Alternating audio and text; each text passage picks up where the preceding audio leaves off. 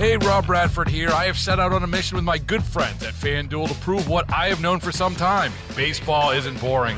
Now I have a daily podcast to prove it with some of the most notable people in the baseball world, screaming baseball isn't boring from the mountaintops, or at least agreeing to come on our show. Players, managers, GMs, and yes, even the commissioner of baseball, Rob Manfred. It has been a constant wave of baseball's most powerful voices. So join the revolution. Subscribe and soak in Baseball Isn't Boring. Listen on your Odyssey app or wherever you get your podcasts. You'll be glad you did.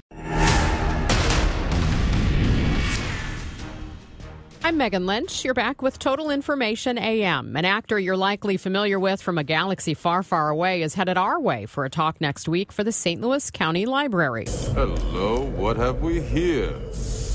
Welcome, I'm Lando Calrissian. I'm the administrator of this facility. And who might you be? Leia. Welcome, Leia. All right. You old smoothie. Billy Dee Williams does talk about romance, the dozens of roles he's played as an actor, and of course his iconic character from the Star Wars universe in his new memoir titled, What Have We Here? I had a chance to talk with Williams about his childhood growing up in 1940s Harlem, surrounded by the arts. I'm the sum total of that whole experience. And if I had to come back to this life again, I'd want to come back with all of those people. They really formulated my whole life. My life has been a very eclectic kind of life. I've been presented all kinds of interesting experiences very early in my life. And as a result of having the parents I had, you know, my grandmother coming from the British West Indies, my father being a Texan cowboy, my mom studying opera. It seems that they doted on you, they indulged you, but they also protected you. Oh, absolutely. I used to feel sorry for my father because he was always trying to make me tough. I was never a tough kid. I was pretty soft. But my mother, my grandmother, my sister, they really doted on me and spoiled me. You talk so much about the experiences and the circles that you were in as a child and then as a teenager and a young adult. You were in so many circles with so many talented people, but it seems that you got to see them as real people as well. What impact did that have on you? Well, you know, it's a subliminal. And, you know, when you're a child, you're like a little sponge. You know, you just, and I'm an observer more than a person who does a lot of pontificating. I'm not given to, I'm much more watching and listening and absorbing. And so, for me, I think because I was having those experiences at such an early point, meeting all of these interesting people, especially in show business. You know, when I did the musical on Broadway, which was a court bound musical with Lydia, I mean, that was a formidable kind of experience for a child, for any child. And meeting people like Humphrey Bogart when you're six and a half, and Lauren Bacall and Audrey Todd, and being all these wonderful people who were very much a part of the New York theater scene. I mean, all of these things was a really interesting, I guess. It made me into a person that I see myself as the full spectrum of colors. You know, I don't live my life based on being one thing or the other.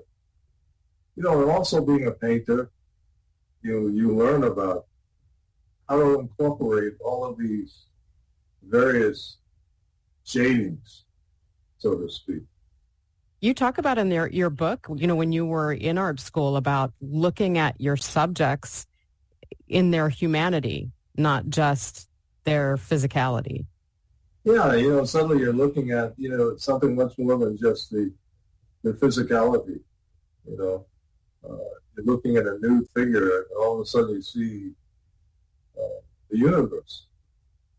You see planets. You see all of a sudden there are molecules and atoms and neutrons, and there are all of these things going on, and it all contributes to this life experience. You had so many mentors as well, it seemed, individuals that were really willing to invest the time in you because of the potential that you had. Yeah, when you get to know people like Timmy Baldwin, like Brando, Olivier, Paul Muni, Luther Adler. I mean, when you're having those kinds of experiences at a very early stage in your life, I mean, and you have the opportunity to learn so much, and I always had lots of questions. I mean, even today I have lots of questions. I'm still like a child. I'm still like a sponge, trying to put it all together in some interesting way and expressing it in some interesting way, in some innovative way. I mean, I always think in terms of innovative, rather than get locked into or mired into this kind of a myopia, which I think a lot of people find themselves in as they progress. Your career has been amazing, all the things that you have been involved in and had accolades for. For your memoir, though, you chose a line that everybody knows so well, "What have we here?" Why did you choose that moment and that line as the title of your book? Well, it was such a whimsical moment for me, especially when I meet, I love that moment between myself and Princess Leia. Hello, what have we here? I guess I when I think of that line, I always remember Carrie. She's such a delight and so smart. What a smart person. And when I saw her, it's juxtaposition of smart and being a cute little girl. I don't know, that line has a kind of a special, whimsical kind of meaning for me. And it somehow really applies to me and how I envision this whole experience called life. What's that been like, that sometimes people might know your character's name more sometimes maybe than your real name? Lando Calrissian was such a big character. Well, when George, when he introduced my character, because he was getting so much flack about Darth Vader being this big black figure. And but what he was really thinking about was the old cowboy syndrome, the guy in the white hat and the guy in the black hat. They, Kazdan and George included me, but when I heard that name, Lando Calrissian in particular, I said, wow, that's interesting. That's an Armenian name. So I thought I'd play on that whole idea. And then, of course, when I saw that tape, I thought, wow, Errol Flynn, And I'm always looking to do a kind of bigger than life. I wanted to make the character bigger than life, something that was beyond the whole stereotypical cliche, which I think they didn't have I don't know they had the same vision I had, but I wanted to take it further. Whatever they had, I wanted to take it into a different place to make it much more universal. That's actor and artist Billy Dee Williams. He'll be speaking next Tuesday night in a ticketed event at Chaminade. Hey, Rob Bradford here. I have set out on a mission with my good friends at FanDuel to prove what I have known for some time. Baseball isn't boring.